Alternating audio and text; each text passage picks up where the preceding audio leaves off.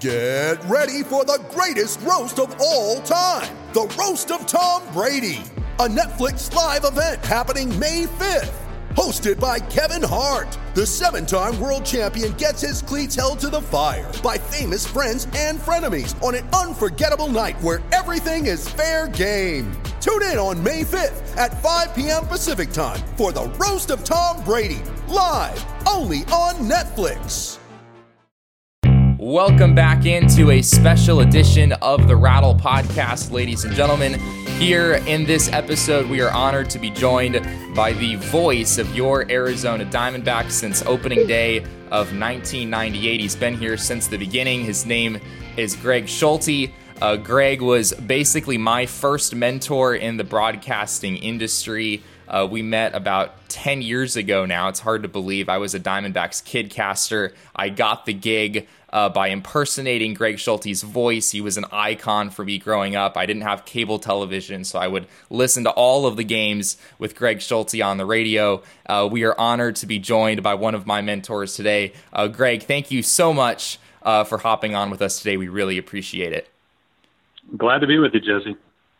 Let's go ahead and jump into the bizarre situation that baseball is facing, and really not just baseball, but obviously the state, the country, the entire globe right now with the coronavirus and everything that is going on. Greg, I know yesterday you would have been in Denver, I believe, calling a Diamondbacks-Rockies game. Maybe a little bit nice to be able to spend Easter with the family. Was that nice for you? Yeah, although I would have enjoyed spending it after calling a ball game. But as you said, that's kind of the world we're in right now. So, yeah, it was a little different. It's been different. It really has. We've already had 17 games postponed, and, the count goes on, and it's going to go on further, I'm sure, with no idea when this baseball season will or if it will start.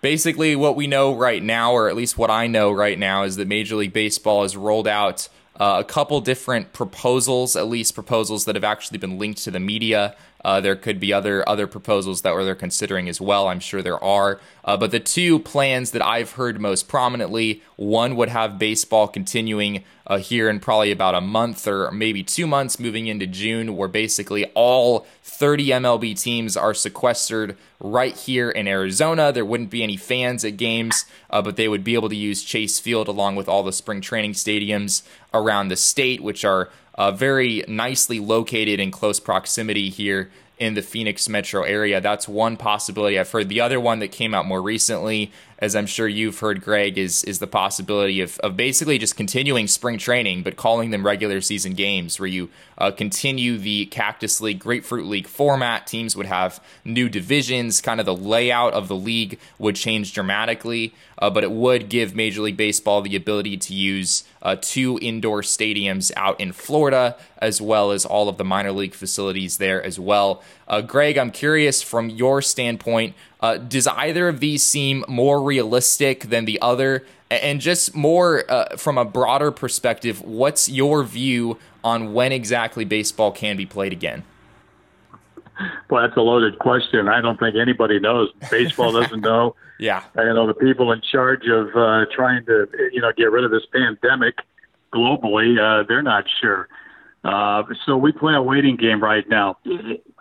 I don't know how they're going to figure it out, to be honest with you. They've got the greatest minds in the game of baseball trying to figure this out, how they would come back and play some semblance of a season. But right now it's just all a roll of the dice and trying to figure out, when, where, if, how, and go from there. So I'm like you, and I'm like all baseball fans. I'm just kind of taking it day by day to see what new proposal there might be on the table for tomorrow or down the road that we might be able to filter in some way, somehow. But, 2001, Jesse, was fantastic. The game of baseball came back and kind of healed this country of a wrong that had been done with the attack both in New York and also in Washington, D.C., and we get some order of semblance back then. But this is completely different. This, as you said, is globally affecting everybody. And, it's a disease that's killing, hundreds upon thousands globally day by day. So that's the main order of business right now. And once they get those numbers down and we can, get things going again, at least a little bit, then I think baseball will even get a little bit more serious on what they can do and what they can't do as the season tries to unfold. I'm curious from your standpoint, Greg, of those two plans, does either of them seem particularly more realistic than the other? Do they both seem far-fetched to you? What do you think about the ideas that you've heard thrown out there so far? Well, I understand about playing them here, but I think there'd be you'd have a whole lot more people coming in here to the Valley now, and does that cause us more concern with more people coming in? They're talking about sequestering hotels. I don't know. I really have no answer for you which would sound better than the other, to be honest with you. It does sound more and more like we might be playing before empty stadiums, wherever that is, the spring training facilities or at Chase Field or even in Tampa or in Miami. But that seems like that might be what we get right now. So, like I said, they've got some bright minds going at this every day in New York, and I'm sure they're pulling out their hair.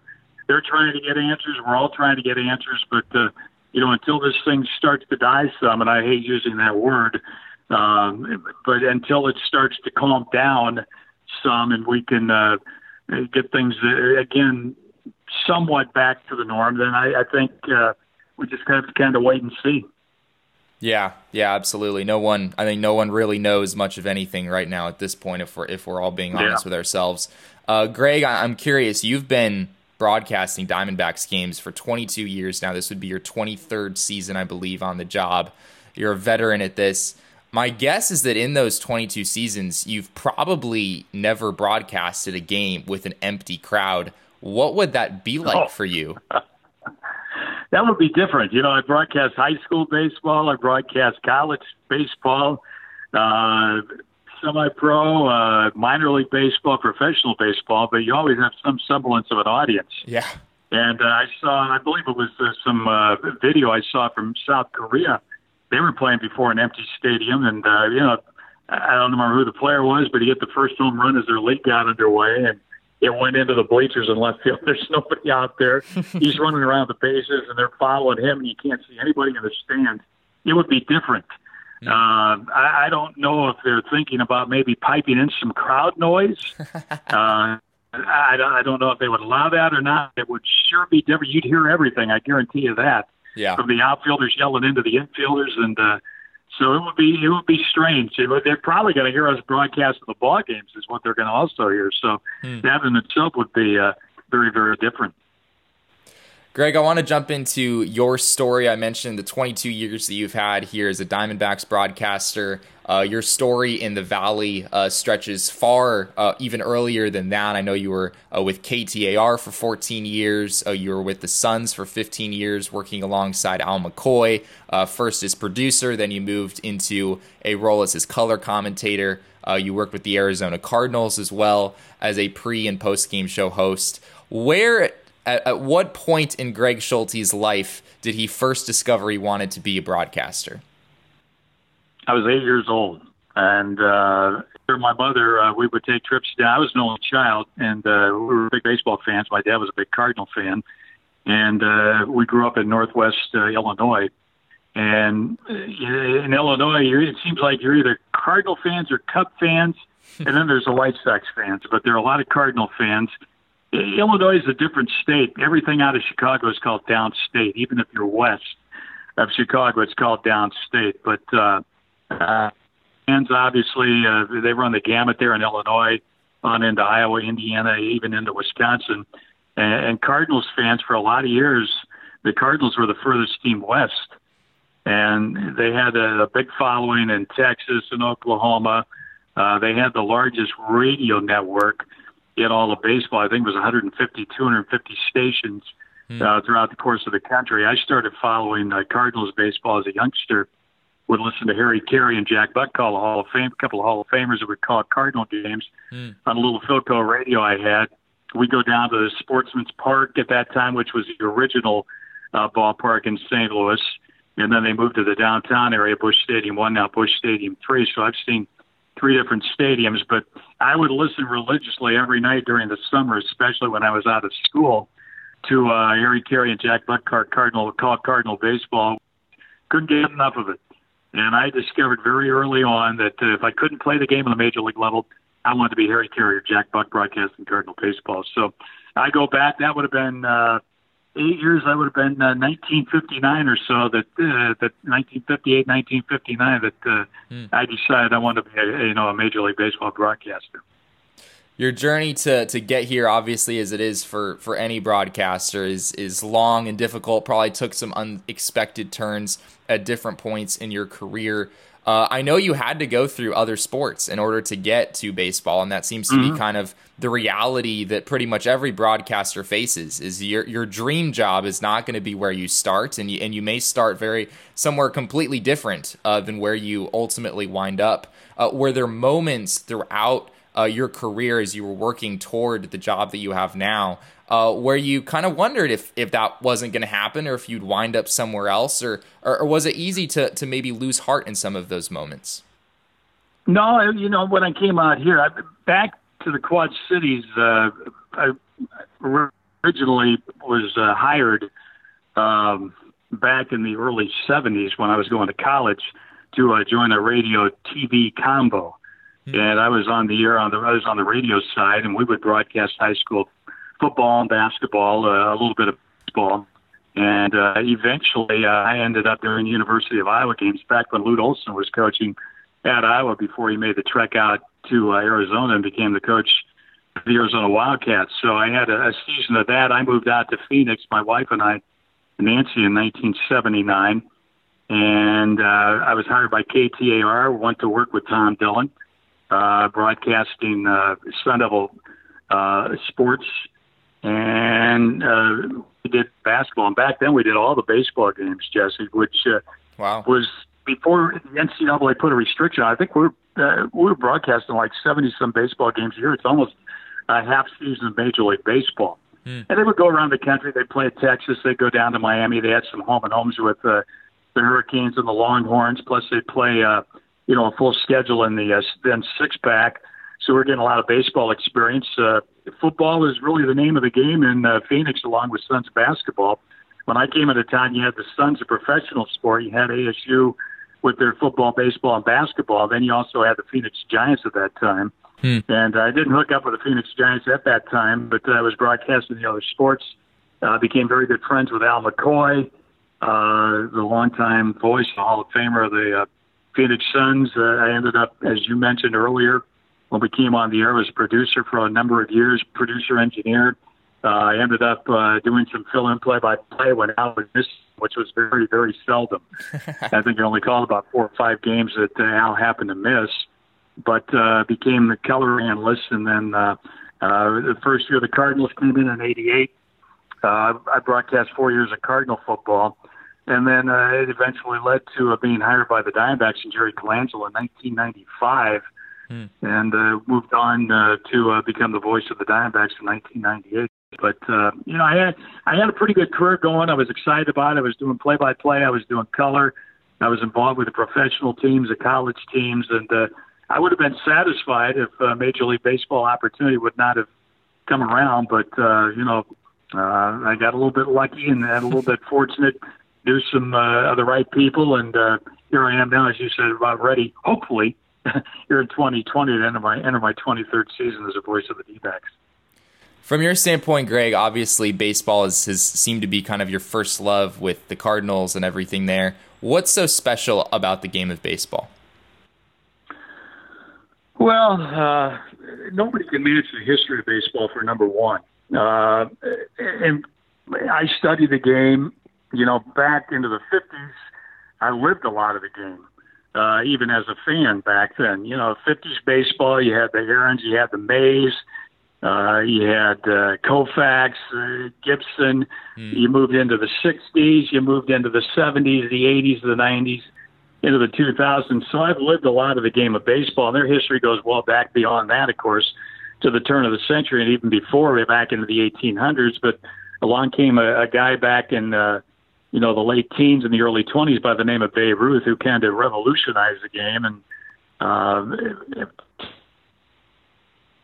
ingredient as far as is concerned, he's the one person that I think changed the sport and changed sports more than anybody in the history of sports being played. He became the biggest name. He became bigger than the sport almost. And baseball's got a lot of history, a lot of a great history, in fact, that I'm able to delve back into and kind of talk about during the broadcast a lot of times.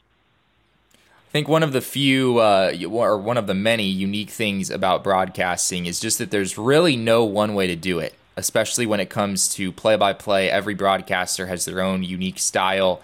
I'm curious for you, Greg, what does it look like to prepare for a broadcast on any given day?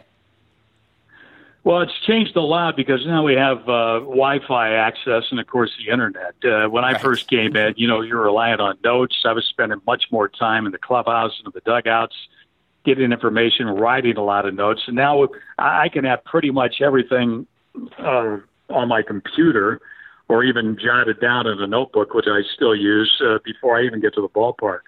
So then it's just kind of filling in the blanks. Maybe I need to talk to a player or a coach or, Torey Lovullo, now the manager of the Diamondbacks. But it's changed a lot, Jesse. From when I first started doing the games in 1998, we get about 4 or 5 pages of game notes. And, you would go down, talk to many players, many coaches, usually the managers of both ball clubs, some of the players on the visiting team, and spend a lot more time down there. But, players are a little bit different now. They want more of their own time. And that's where baseball is also different. If you play 162 games, you're playing basically every day. Football, you play once a week. Basketball and hockey, you're playing 3 or 4 times a week. Baseball, you're playing a lot of times 7 times a week, without an off day. A lot of times you'll go a couple of weeks without an off day. So you've constantly got a reporter or reporters at your cubicle there, where you're trying to get showered and get out of the ballpark and head on home. So it's changed a lot, but I would say the Internet has helped everybody. And you can look up anything these days too, with Baseball Reference and Baseball Almanac and all the different websites. You got those handy and at your fingertips, so you can scroll right to those during the course of a ball game to help you out. What's your favorite road city to visit? Oh, boy. And I still enjoy going to St. Louis, although St. Louis has changed a lot over the years. But I love their new ballpark. Chicago is great, with Wrigley Field. And spent a lot of time in Illinois. Spent a lot of time going to ball games at Wrigley Field and Comiskey Park when I was a kid. Same way with Milwaukee. I lived briefly in Milwaukee out of high school. I went to a broadcast school in Milwaukee. But we had Old County Stadium there, and it's kind of a smaller, big city. Pittsburgh, I enjoy their ballpark immensely. I think it's it's probably my favorite ballpark to go to, not counting Chase Field. But just the view you have. The only problem with Pittsburgh, it's so high. But Chicago, I like going to New York for a few days. I enjoy going to Boston. I don't even mind going to Miami, to be honest with you. I enjoy going to their new ballpark now. It's kind of fun. Every city is kind of unique in its own way, and I enjoy them all. I will say this, though, Jesse, I think the National League West has got the best travel and the best cities. You go to Los Angeles, you go to San Francisco, San Diego, Colorado, and Phoenix, and you really can't beat visiting those cities at any time of the baseball season. My last question, Greg, you mentioned it just briefly earlier. At one point, your goal was to potentially play the game of baseball yourself. When eventually you decided maybe that wasn't realistic, you went to the broadcasting side, as many of us do, including myself. But I would love to hear, and I think our audience would love to hear, what was Greg Schulte as a baseball player? What was that like? How far were you able to go? Well, I played through high school and, played Little League. And I remember I was 7 years old, and they had a Little League, which was minor leagues. You played 7 to 10. And then you got to the major leagues, which was 10 to 12. And then you went into Babe Ruth, I think it was Stan Musial. But at 7 years old, but I was called up to the major leagues. So I was playing with, 10, 11, and 12-year-olds as a 7-year-old. Kind of got picked on a little bit. But I believe I went 0 for 8 that year. And then the next year, as an 8-year-old, I was up in what we called the major leagues. You had the Little League, and then you had the major leagues. So I was in that next age bracket at a very young age, playing with kids older than me, and I held my own. I had one game, in fact, when I think it was 10 or 11, where I had a couple of home runs, a grand slam and a 3-run homer. Wow. Played first base, played third base, did a little catching, did a little pitching. But, I think it's what makes us all appreciate the major league athlete. There are only so many jobs available, and you have to be really good, one of the elite players in all of the country to get to the major leagues. And once you get to the major leagues, it's hard to stick. So when you see a Mike Trout play, or, I'm just using him as an example on the major league level, how good this guy is, he's a really talented athlete to be able to do what he can do. Greg, thank you so much for your time today. We really appreciate it. Jesse, anytime you want, I'll be more than happy to stop in and shout and say hi to you.